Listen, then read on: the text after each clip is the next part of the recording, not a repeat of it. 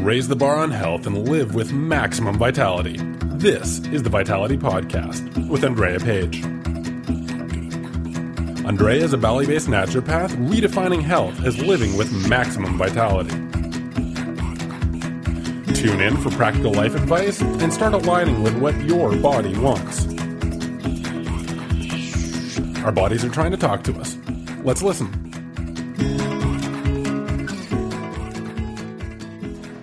To the bottom of the mouth and relax the jaw.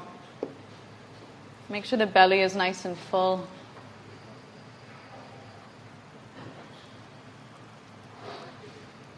Space between the back teeth. Sitting here calmly with the eyes closed. Surrender through the hips, the knees, the ankles, the wrists, the elbows, the shoulders. And please join me for a little bit of chanting. We're in a yoga studio, so this is acceptable, right? We're going to chant Om together, and then I'll chant a short mantra that's asking for grace upon the path of this relationship in this room this evening. And then I'll invite you to chant Om once and Shanti, which means peace in Sanskrit, 3 times. And so we'll start together with an Om. Exhale fully. Inhale completely.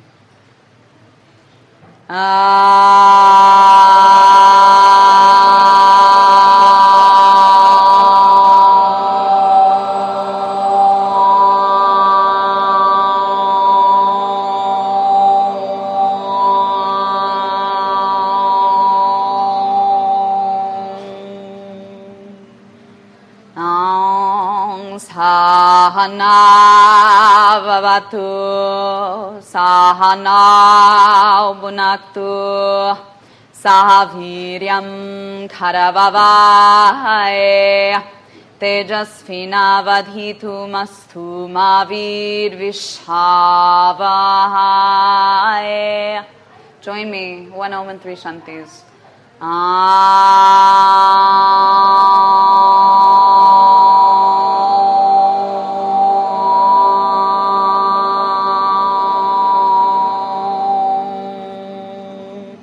Shanti, Shanti, Shanti.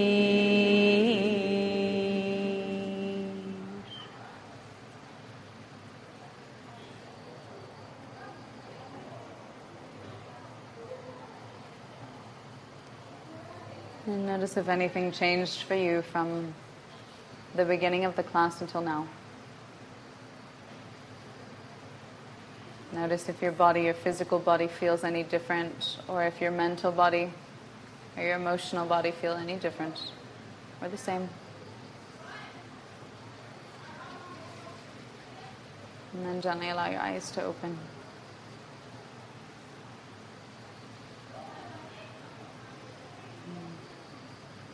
Beautiful. Thank you everyone for embracing that. I've never done that in a health class. I was doing yoga, but never in health talks. Awesome. So tonight we will be talking about some things perhaps that people eat or consume that they would behooved better not to. Maybe they would be healthier not to, and then we'll weave our way through dairy and toward juicing. All right. So who am I? Why am I talking? Good question. I'm just someone who tries to get people to think, because we've been taught how not to think in the world of today, unfortunately. Right? We've been sold things, and if you want to sell someone something, then often the strategy is to make them feel a little bit bad about themselves, or make them feel like they're lacking something, so that they need to buy whatever you have, and that then they'll thus be fulfilled by having whatever you're selling. Anyone know basics of marketing? That's like 101. All right, good. Glad we covered that. So I'll start by saying you have everything you already need. The anti-marketing. I am the ultimate anti-health marketing. And that brings us to the thesis of natural medicine, which is that the body can heal itself. I say that twice because it's not something that you're taught in school. The body can heal itself. It just has to be given the space and the time to do so. I'm also a little bit stunned right now because a dear friend just popped back into my life, literally, after a few years, and he's an incredibly special person. And I'm reminded of him because his leg was just eaten like 6 weeks ago by some sanding machine or something, and it looks as good as new. And then he told me a story of a few years ago when he was here in Bali, and he broke his nose and reset it himself and juice fasted for 7 days, and it was as good as new after a week. Right? So those are just two small examples of the body healing itself. And to bring it close to home and to bring it to you, you know this. If you've ever had a cut or a scrape or a burn, right, or a flu or anything, sometimes if you just chill out and relax, everything gets better. So that's something we can take beyond acute or chronic illness into life. If you just chill out and relax, everything gets better. So let that be lesson 1 if you're taking notes. Something to take with you, right? These are silly things. My intention in these lectures is not to tell you anything you don't know, but rather to remind you of the things that you do know, right? And bring them back up once again so they can start to be reprioritized in your life. Because that's what health is. That's what commitment to health is prioritization.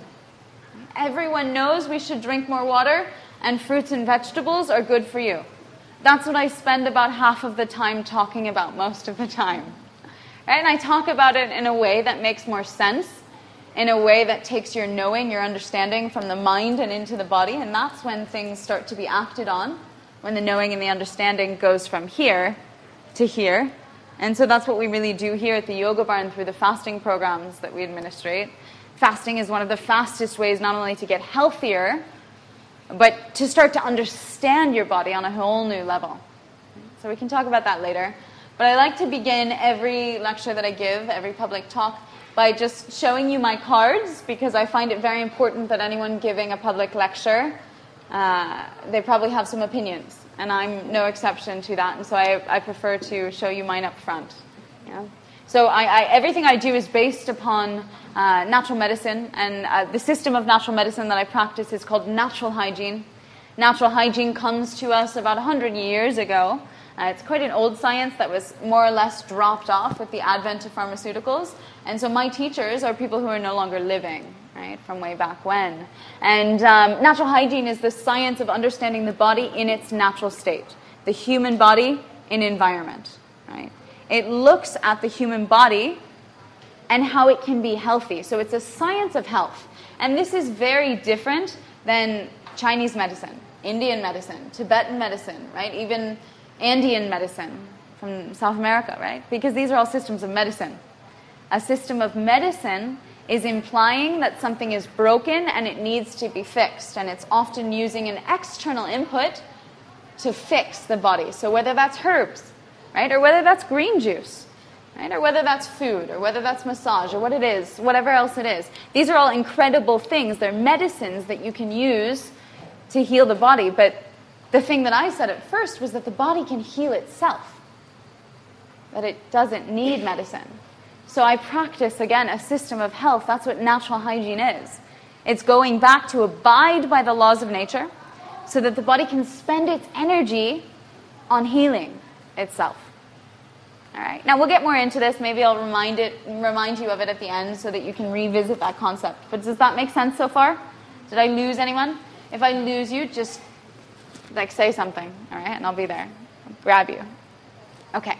So I'm practicing a system of health, and my greatest intent in the work that I do is to help people reconceptualize the meaning of health. I often use the phrase raising the bar on health, because it's been way too long that we've defined health as absence of disease, right? You're not sick, so you're healthy, right? If someone asks you how you are and you say, well, at least I have my health, right, because you're not sick. Well, my desire is to share with people that you have the ability to wake up every morning feeling fantastic. The ability to wake up like you did when you were a little kid, maybe 5 or 6 years old, Get out of bed and say, yes, what can I create today? Right? How can we play? What can this body show me? What can I explore? Do you ever feel inspired from inside? Like you want to move, you want to do things? Does that happen like once a month?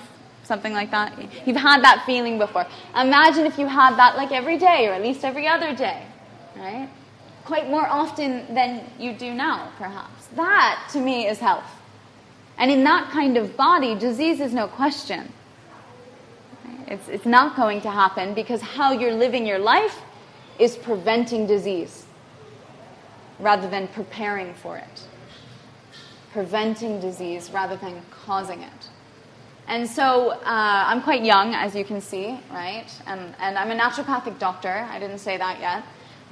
But people are always astounded. Well, the thing is, I'm a preventative medicine doctor. Most doctors are curative, or they say curative medicine doctors, right? So they should be old, because they're going to deal with you later in life. I'm going to deal with you when you're young, so that you never get old, right? And I do believe that aging is a myth.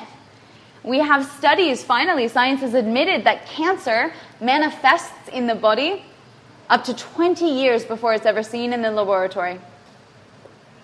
All right, well, what is cancer 20 years before it's cancer? Well, it's toxicity. It's acidity. It's things that couldn't be digested or emotions that weren't processed. It's stress that's held in the form of toxic matter in the fat cells, and toxic matter is anything unfamiliar to your body, anything that is not food for your body, anything unrecognizable to your body. Right? Most food on grocery shelves. Right? Anything that's not a whole food. You know? Things that you know. This is stuff you know. Anything that can't be washed out because you're simply not drinking enough to wash it out. Right? Poop that wasn't eliminated because about 85% of the world today doesn't poop enough. Yeah? Anyone know how many times you're supposed to poop? 3. Yeah. Once per meal per day. Once per meal per day. If you eat breakfast, lunch, and dinner, that's 3. We did our math. Right? Something goes in, something should come out. Just like babies, just like dogs. Any proud 3 poopers in the room? Come on. Throw up your hand. That a girl. That a girl. All right, we got 3. We got 4. That's a really good percentage.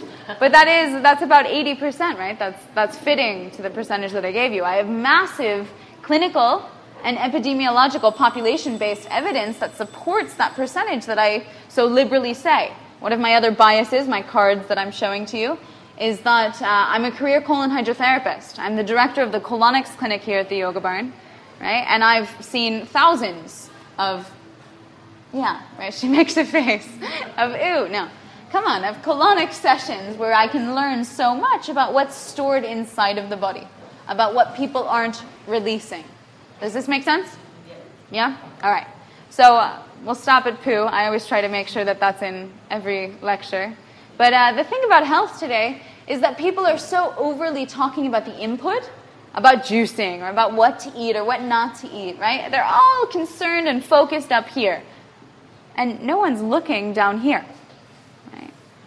But even if you're doing the perfect thing this way in the input, and you're not having anything come out, that is not going to produce health. Right? So let that be awakening as well. All right? So, any other biases I forgot? Yes, I have a Master's of Science in Ethnobotany, which is the study of the relationship between people and plants. And my specialty is gastroethnobotany, the study of food plants. And so I'm not only concerned about what to eat, but I'm concerned about how that plant, that food, was prepared, when it was picked, what soil it was grown in, right? What continent it originated from, et cetera, et cetera, et cetera. And an ethnobotanist kind of kicks the nutritionist in the butt out of the, right? Because it's a lot cooler. It's actually looking at stuff. Because if you say broccoli is good for you, well, what is broccoli? Right? A genetically modified variety of broccoli is completely different than something that's been grown in Italy over generations in soil that's so microbially active, right? And you went out and cut it this morning. Completely different. So the field of nutritional science is quite shallow, really super shallow. Super shallow. All right, so we're going to get a little deep. We're going to start tonight's lecture with talking about some things that people are commonly eating today that are harmful to the human body. And this is really important because they're not things that would normally flash across your awareness. Yeah? Things like donuts. Who thinks donuts are good for you? Okay, good. So I'm glad that we got that far. So that's something obvious. We're not going to be talking about the obvious stuff this evening. All right? So since you brought it up, we, I guess, can start with milk. Yeah? How's that feel? We'll start with milk. Milk. My milk talk. This is a really popular one. I used to teach kids in Taiwan, and I have a milk spiel that I developed for them. And so if this is childish in any way, you know why. Okay? So milk. Where does milk come from? Moo. No, you don't have to make the sound. That's a joke. Okay. Yes, cows. Milk comes from cows. Why do cows produce milk? To feed their babies. Okay, fantastic. Calves, baby cows. They're like this big. Have you seen them? So cute. So super cute. If you haven't seen a baby calf, please go to a farm at some point and see one. They're so sweet. Okay? So yes, they're born about this size. That's huge to be born that size, right? And they drink their cow's milk, their mother's milk, from the udder, right? So that they can grow from this size to this size in 6 months' time. From this size to this size in 6 months' time. All right, so that's number one. First, I don't know why I would ever want to drink that.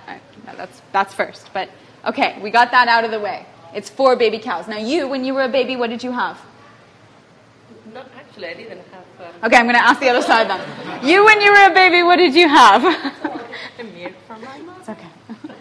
The milk from your mother's udder, which we call a breast on a human being. So your mother makes milk. So he's going to his mother for milk. You were going to your mother for milk. Okay, all right, we got that clear. Good. So we have our own milk source. All right, well, let's look at this a little anatomically. Cows have 4 stomachs. Last time I checked, each one of you only had 1, right? Anyone? Anyone have an extra stomach? Secrets you're hiding? Yes. We only have 1. So we see a very basic anatomical difference. We can only assume that the physiology here, right, in being the enzymes released to digest the milk, are probably a little bit different. All right, so we'll revisit that concept. But I want to take both of you back to this cow, right, this baby cow, right, and then its mama cow. How does the cow get milk from its mama? Yeah, sucking the udders. Yeah, the teat, she said. Very good. That was the technical term. Very good. Okay, now everyone, come with me. Ready? Imagine. Yes, you are sucking the teat from a cow. Can you imagine that? Are you comfortable with that? She's like, yeah, that's fine. Okay, so I'm just throwing out some things there. Okay? Now let's go on to looking at perhaps what milk does in the human body. When you drink milk, does anyone know kind of what the body's response is? Yeah. I know it's very acidic, so it actually strips calcium. Okay, I'm talking about on a more like base level basis. You as a human, what do you feel when you drink milk? Huh? Oh, okay, well, you have a stomach ache, all right? How about this? We'll approach it like this. Has anyone ever had a cold? Or you've had a flu or something and they say, don't drink milk. There we go. That's it. They're screaming for you. You got it. Yes. Milk makes you mucusy. By all means. That's why we're not supposed to have it when we're sick, because you already have mucus there, and so you wouldn't want to have something that's mucusy. Okay, well, let's take a step back and look at mucus and interpret mucus as a signal or a message from the human body, because that's what it is. Mucus is like the human body's defense shield. It's an armor that it's put up over its sensitive, absorptive mucous membranes, where it says, no, don't touch me. You see that? I don't want that. And then it puts up this shield of mucus so that whatever you've taken in can slide down and through and right out without touching your body. Can you believe that? Your body is shielding itself against milk. Well, this makes a little sense if we know that that's meant for baby cows and breast milk is meant for baby humans. All right? So fast forward with me. I'll take you to Saudi Arabia, where a dear friend of mine lived for several years with her family. She was American, she was an expatriate, and it was her son's birthday. Her son went to the international school, and she thought she would be a really good mother, and so she invited all of his classmates over for a big old American birthday party. So there you have these 7-year-olds. About half of them are Saudi, and half of them are expatriates, so they could be Canadian, American, British, French, whatever, Colombian, who knows? Right? And all of these kids are there eating what? American birthday party. What do they eat? Cake and ice cream, all right? They gobble it down. You can see the little kids going crazy in their sugar high. Boom, boom, boom. Once they finish, clock hits about 20 minutes later, and voila, there are all these Saudi kids in the bathroom vomiting. And we say, whoa, first of all, she was really embarrassed. Second of all, when we look at a body, right, a human body, that has been not exposed to this substance that's perhaps foreign to the human body food repertoire, and we feed it to that very sensitive, right, very decisive human body, it knows right away whether it wants it or not. Does that make sense? I'm actually a strong believer that when we see any kind of intolerance in our species, for example, lactose intolerance, that is a warning flag or a signal to all of us. Yeah, just the people with lactose intolerance, their bodies are still like those 7-year-old Saudi Arabian children. Right? They're still responding. They're still reacting. They're still acutely trying to fight for what's best. The rest of us, right? If you're of Northern European ancestry, perhaps, where milk was most recently heralded into modern culture, your system is so used to this barrage of something foreign that it has stopped reacting. Does that make sense? But hey, I'm an evolutionary anthropologist in nature, and so I look at a lot of the similarities between us and the great apes, yeah, like chimpanzees, bonobos, gorillas, yeah. And we share more than like 98% with those guys. And so we share like almost 100% with each other. That's our DNA. We are all one species, no matter what color, right, or what food preference. And so when we see something like this, like these Saudi Arabian children, right, when we can attach that to the fact that we are the only mammals who drink another mammal's milk, right, we can start to say, wait a minute, maybe there's something we're not thinking about here. Okay, so that's my little spiel on milk. And I'll also finish it by saying that a lot of the need to drink milk came from the United States of America. Yeah, in the 1950s, you can see the videos that were released by the FDA, the Food and Drug Administration, right? The ADA, American Dietary Association, right? And they were given a lot of money by American farmers in things like dairy, cattle, right? Beef, wheat, yeah, bread. And all of this money that they were given by the lobbyists for these farming associations affected their policy.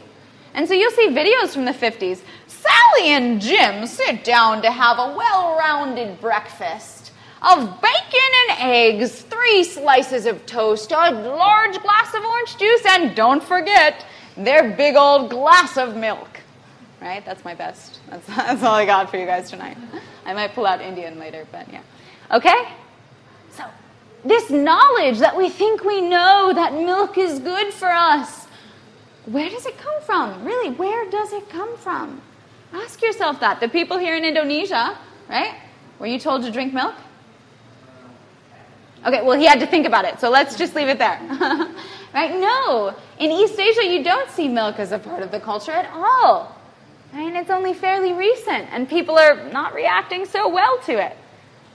When we take this into the realm of science, something I often do because I am a scientist in essence as well, we can look at studies, epidemiological, population-based studies, linking correlation of diet and disease.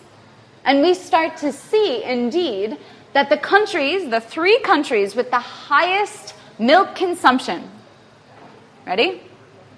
Denmark, per capita, Sweden, and the United States of America are also the 3 countries with the highest rates of osteoporosis.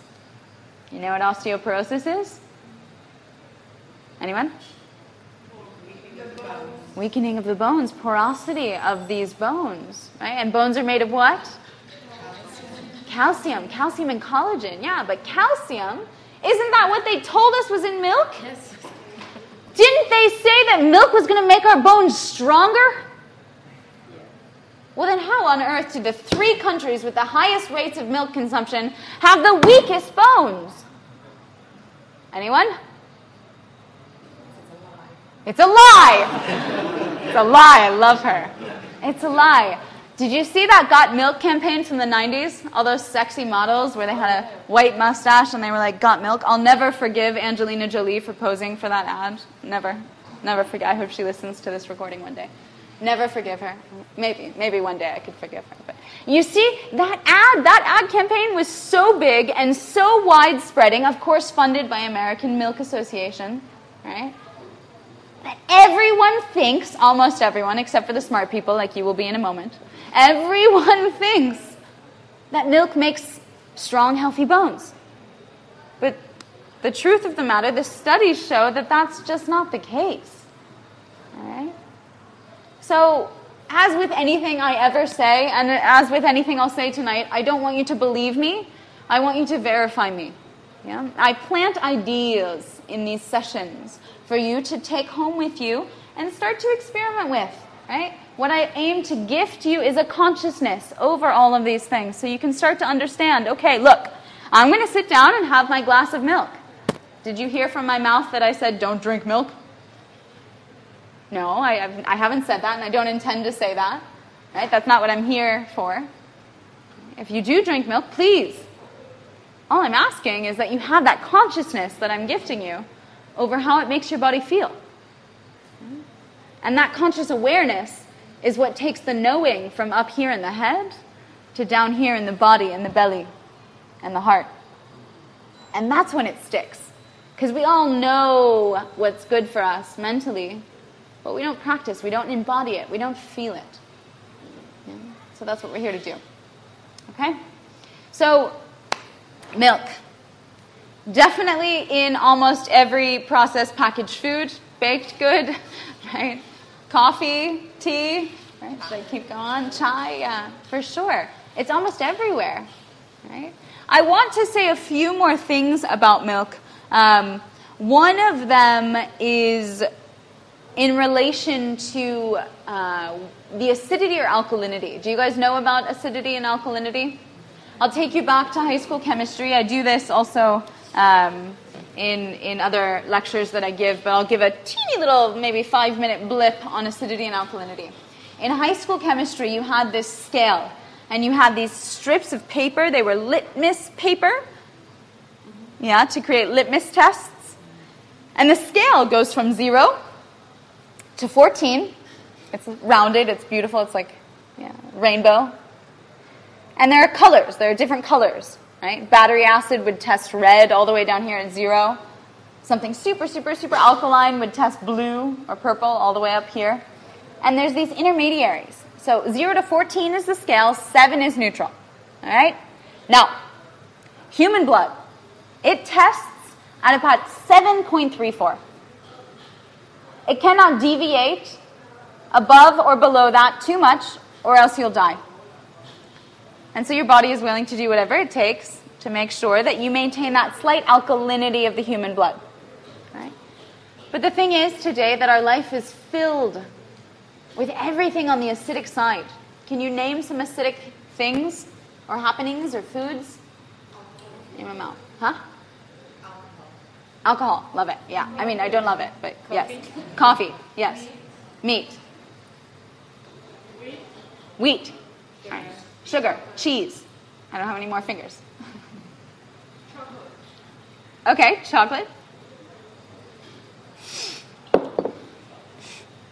That one was a deal breaker. Everyone got quiet. They're like, chocolate's acidic. I love it. All right, I'm going to name some things that were not on your list. Stress, processed oils, right? Fried food. In general, electromagnetic radiation, cell phones, laptops, cities, loud sounds, your annoying little brother, your nagging mother. All of these things have an acidic effect on the human body. Okay, all right, we'll get there. That's too technical for my general overview right now, okay? So we start to notice the acidic side. Come with me to the alkaline side. Name out some things that are alkaline.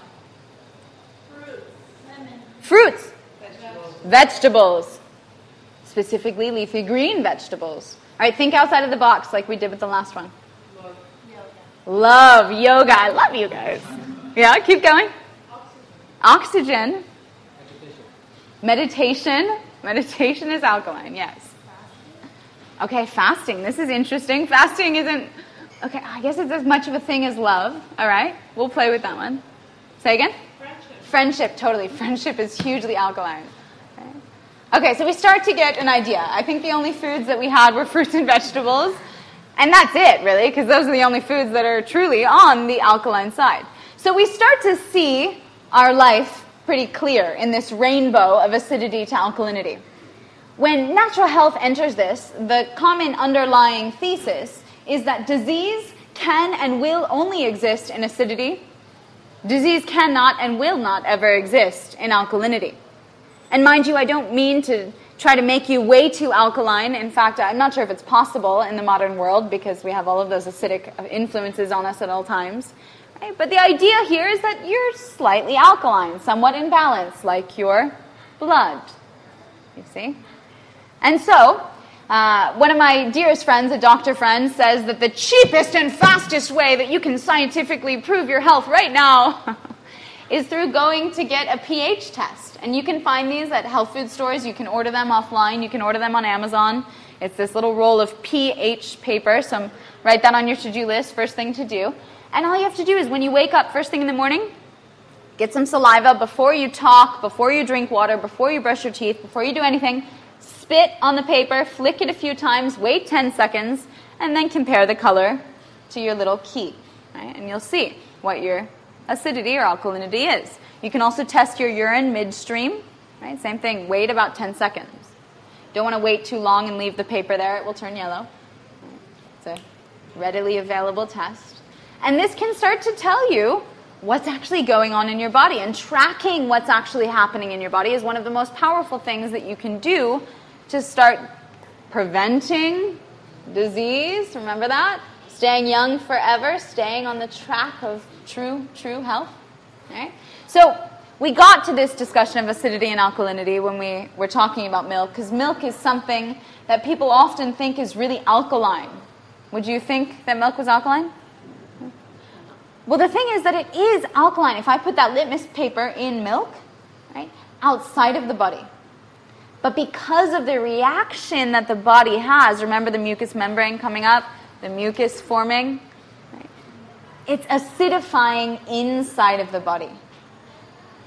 Now, when I asked you for alkaline things, someone said lemons, I think, or limes, right? You were talking about citrus. Well, citrus is the opposite. Outside of the body, you better bet that citrus is acidic. But when it comes into the body, the effect that it has inside of the body is alkalizing. Does that make sense? So that's the only caveat there. It's a little confusing. I want you to keep it simple, keep it basic, stay with a calm, slow breath. Yes, because rainy day special, so I'll let you ask questions. Similar to, so apple cider vinegar, same thing as the lemons? Yeah, totally. All right, so we start to see a little more of the reason why not only milk, but maybe coffee, maybe alcohol, why these things are normal in the world of today. Right? and why maybe they're not beneficial to health. And if we were just to stick to beverages, maybe I'll only talk about beverages, right? But we could extend this also to sugar, because all of these things are very acidic. Coffee, alcohol, that's a level 2 or level 3 acidity. And this is an exponential scale, which means that 6 is 10 times as acidic as 7. 5 is 100 times as acidic as 7. 4 is 1,000 times as acidic as 7. 3 is 10,000 times as acidic as 7. You start to see? Yeah? And coffee, alcohol, level 2 or 3 of acidity. Right? Milk there, 3 or 4. These are super acidic things. What happens when they come inside of the body is the body says, "Ah! Panic, panic! I need to save this human body and realkalize the blood." Remember, your blood cannot deviate. And so your body is willing to do whatever it takes to make sure to maintain that slight alkalinity of the blood. Well, one of the most alkalizing minerals in the body, it is no surprise, calcium. Where do we find calcium? We already went over this. In the bones. So when we take in these things, coffee, alcohol, milk, for example, white sugar, what's happening is that the body is actually leaching calcium from the bones, taking calcium from the bones to realkalize the blood. So now, I'm not only presenting you that scientific study of the countries with the 3 highest rates of milk consumption, also have the highest rates of osteoporosis, right? But I'm explaining to you the biological process as to why. Right? It's a condition called acidosis in the body, where the body's constantly trying to realkalize the blood to keep you alive, and thereby taking calcium from the bones. Okay? That's incredible, because most Western doctors just think that the bones weaken over time, right? This is the process of aging, and what I'm trying to show is that aging is a myth, for sure. There's a certain thing about cellular division no longer happening as much, and cellular replication not happening as much, and that over the long term that, yeah, you'll start to not function as well as you did when you were 7 years old. But in general, people today are so direly aging prematurely, right? And these diseases that we have are due mostly to diet and lifestyle, which means, by all means, that they're preventable. All right, so that's where a doctor like me, a young doctor like me, comes in, right? With some ways to think critically and start rethinking our relationship to health. Okay? So some things that we do or we eat today that are normal today, right, that perhaps we'd be better without. It would be like, what is it called? Your Cuban coffee, or what is it with the coffee with alcohol? Irish coffee, is that it? The wrong nationality. Irish coffee, perfect. What do we have in an Irish coffee? Anyone? Alcohol, coffee, milk, and sugar. So I will hereby entitle this lecture "The Irish Coffee." All right, so we start to see that having something like an Irish coffee is super normal in the world of today, but that those things are incredibly degrading upon our health. Yeah? Other things on this list of things that are normally consumed are what you would find in any kind of convenience store, of what probably 70% of the supermarket is made up of. The combination, are you ready, of wheat flour, hydrogenated or processed oils, right, and sugar. That's a triad. Throw milk in there, or likely milk powder, desiccated milk, different kinds of fattening substances like that. And you have this wonderful recipe for every single cookie on the shelf, for every single cereal in the aisle, for every single cake, for every single chips, for every single go on, go forth, again and again and again. It just has a different packaging, different shape, different amount of chocolate, right? Or chocolate, right? Which is actually just sugar and milk with a little brown stuff in it. Okay? Very different. Okay? So we start to see that this is lunacy, that people today are eating food-like products, that they're not actually eating food.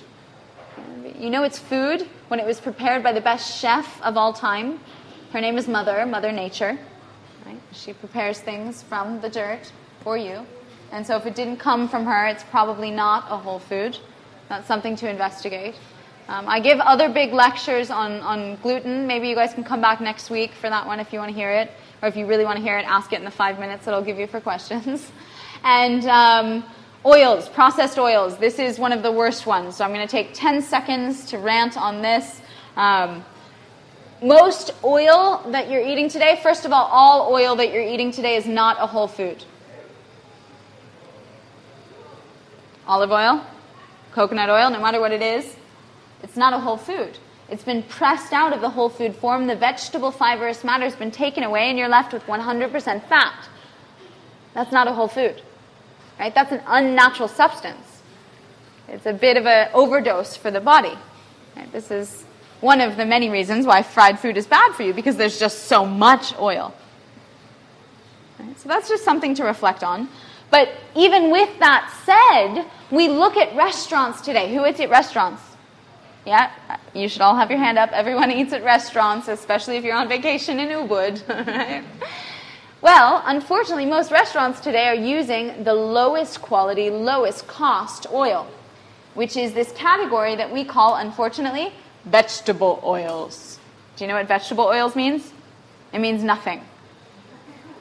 Vegetable oil in general means a blend of the cheapest oils on the market. Normally safflower, sunflower, right? Maybe some cottonseed, maybe some soybean, right? Throw in there canola oil. Have you heard of canola oil? Also known as rapeseed oil, yeah? Well, canola oil, its name, it comes from the Canadian Oil Company, right? In the Civil War, or all the way back perhaps, all the way up until World War II, specifically more in the early 1900s, World War II, before then, it was used as an industrial oil to lubricate machines. Yeah, nice, right? And so we had that for World War II, and then all of a sudden the war was over. There was no need for this industrial oil, right? But we had all of these fields of these beautiful yellow canola oil flowers. And the industry was already existing, and so they said, wait, we have to keep this industry alive. What will we do?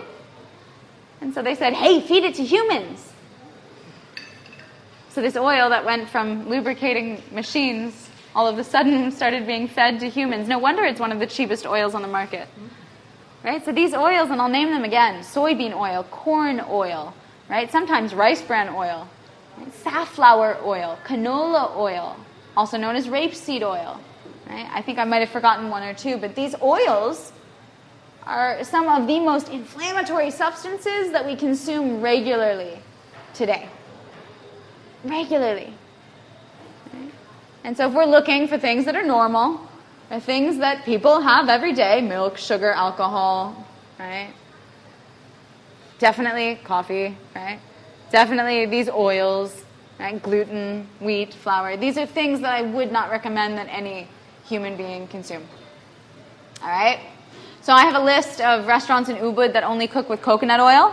If you're going to be cooking with any oil, coconut oil is pretty much number one. If you're going to use an oil as a salad dressing, something like whole, cold, fresh-pressed seed oil, whether that's like avocado or whether that's, that's a fruit oil, or whether that's olive, also a fruit oil, or whether that's something like pumpkin seed oil or linseed oil or other fresh cold-pressed oils like that. They can be used as salad dressings if you're going to be cooking, really pretty much only coconut oil. These are ways to stay safe. When you cook the vegetable oils, this is what I did to the kids in Taiwan. Right? The vegetable oils, they're so destable because, again, it's not a whole food, that when you light them to flame, the chemical structure goes like this. And you guys are not as easily amused as 10-year-olds. Right? The chemical structure totally morphs. And when it morphs, it's seen in the body as toxicity. So we're back to that conversation of what is cancer 20 years before. Does that make sense? All right.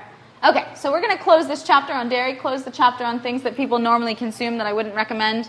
And I don't know, I don't really have too much time to talk about juicing. But this is a fast food, quick fire, start fast, sure way to get the goodness of alkalinity in your bloodstream. Right? And I don't want to be marketing because I talked bad about marketing before, so please buy your own juicer, make it yourself. But cold-pressed juices are awesome. I recommend specifically green juices, which means that you're juicing leafy green vegetables and other actual fruits that we call vegetables, things like cucumbers, right? And that juice, when it's had on an empty stomach, right, you drink it within 15 minutes of being juiced, hopefully, right? So it doesn't oxygenate and lose its nutrient density because it's very fragile, just like that oil was, right? Because it's not a whole food. Right? But what happens, it's a miraculous thing, because we draw out the chlorophyll, the plant food, the green stuff, out of the plant.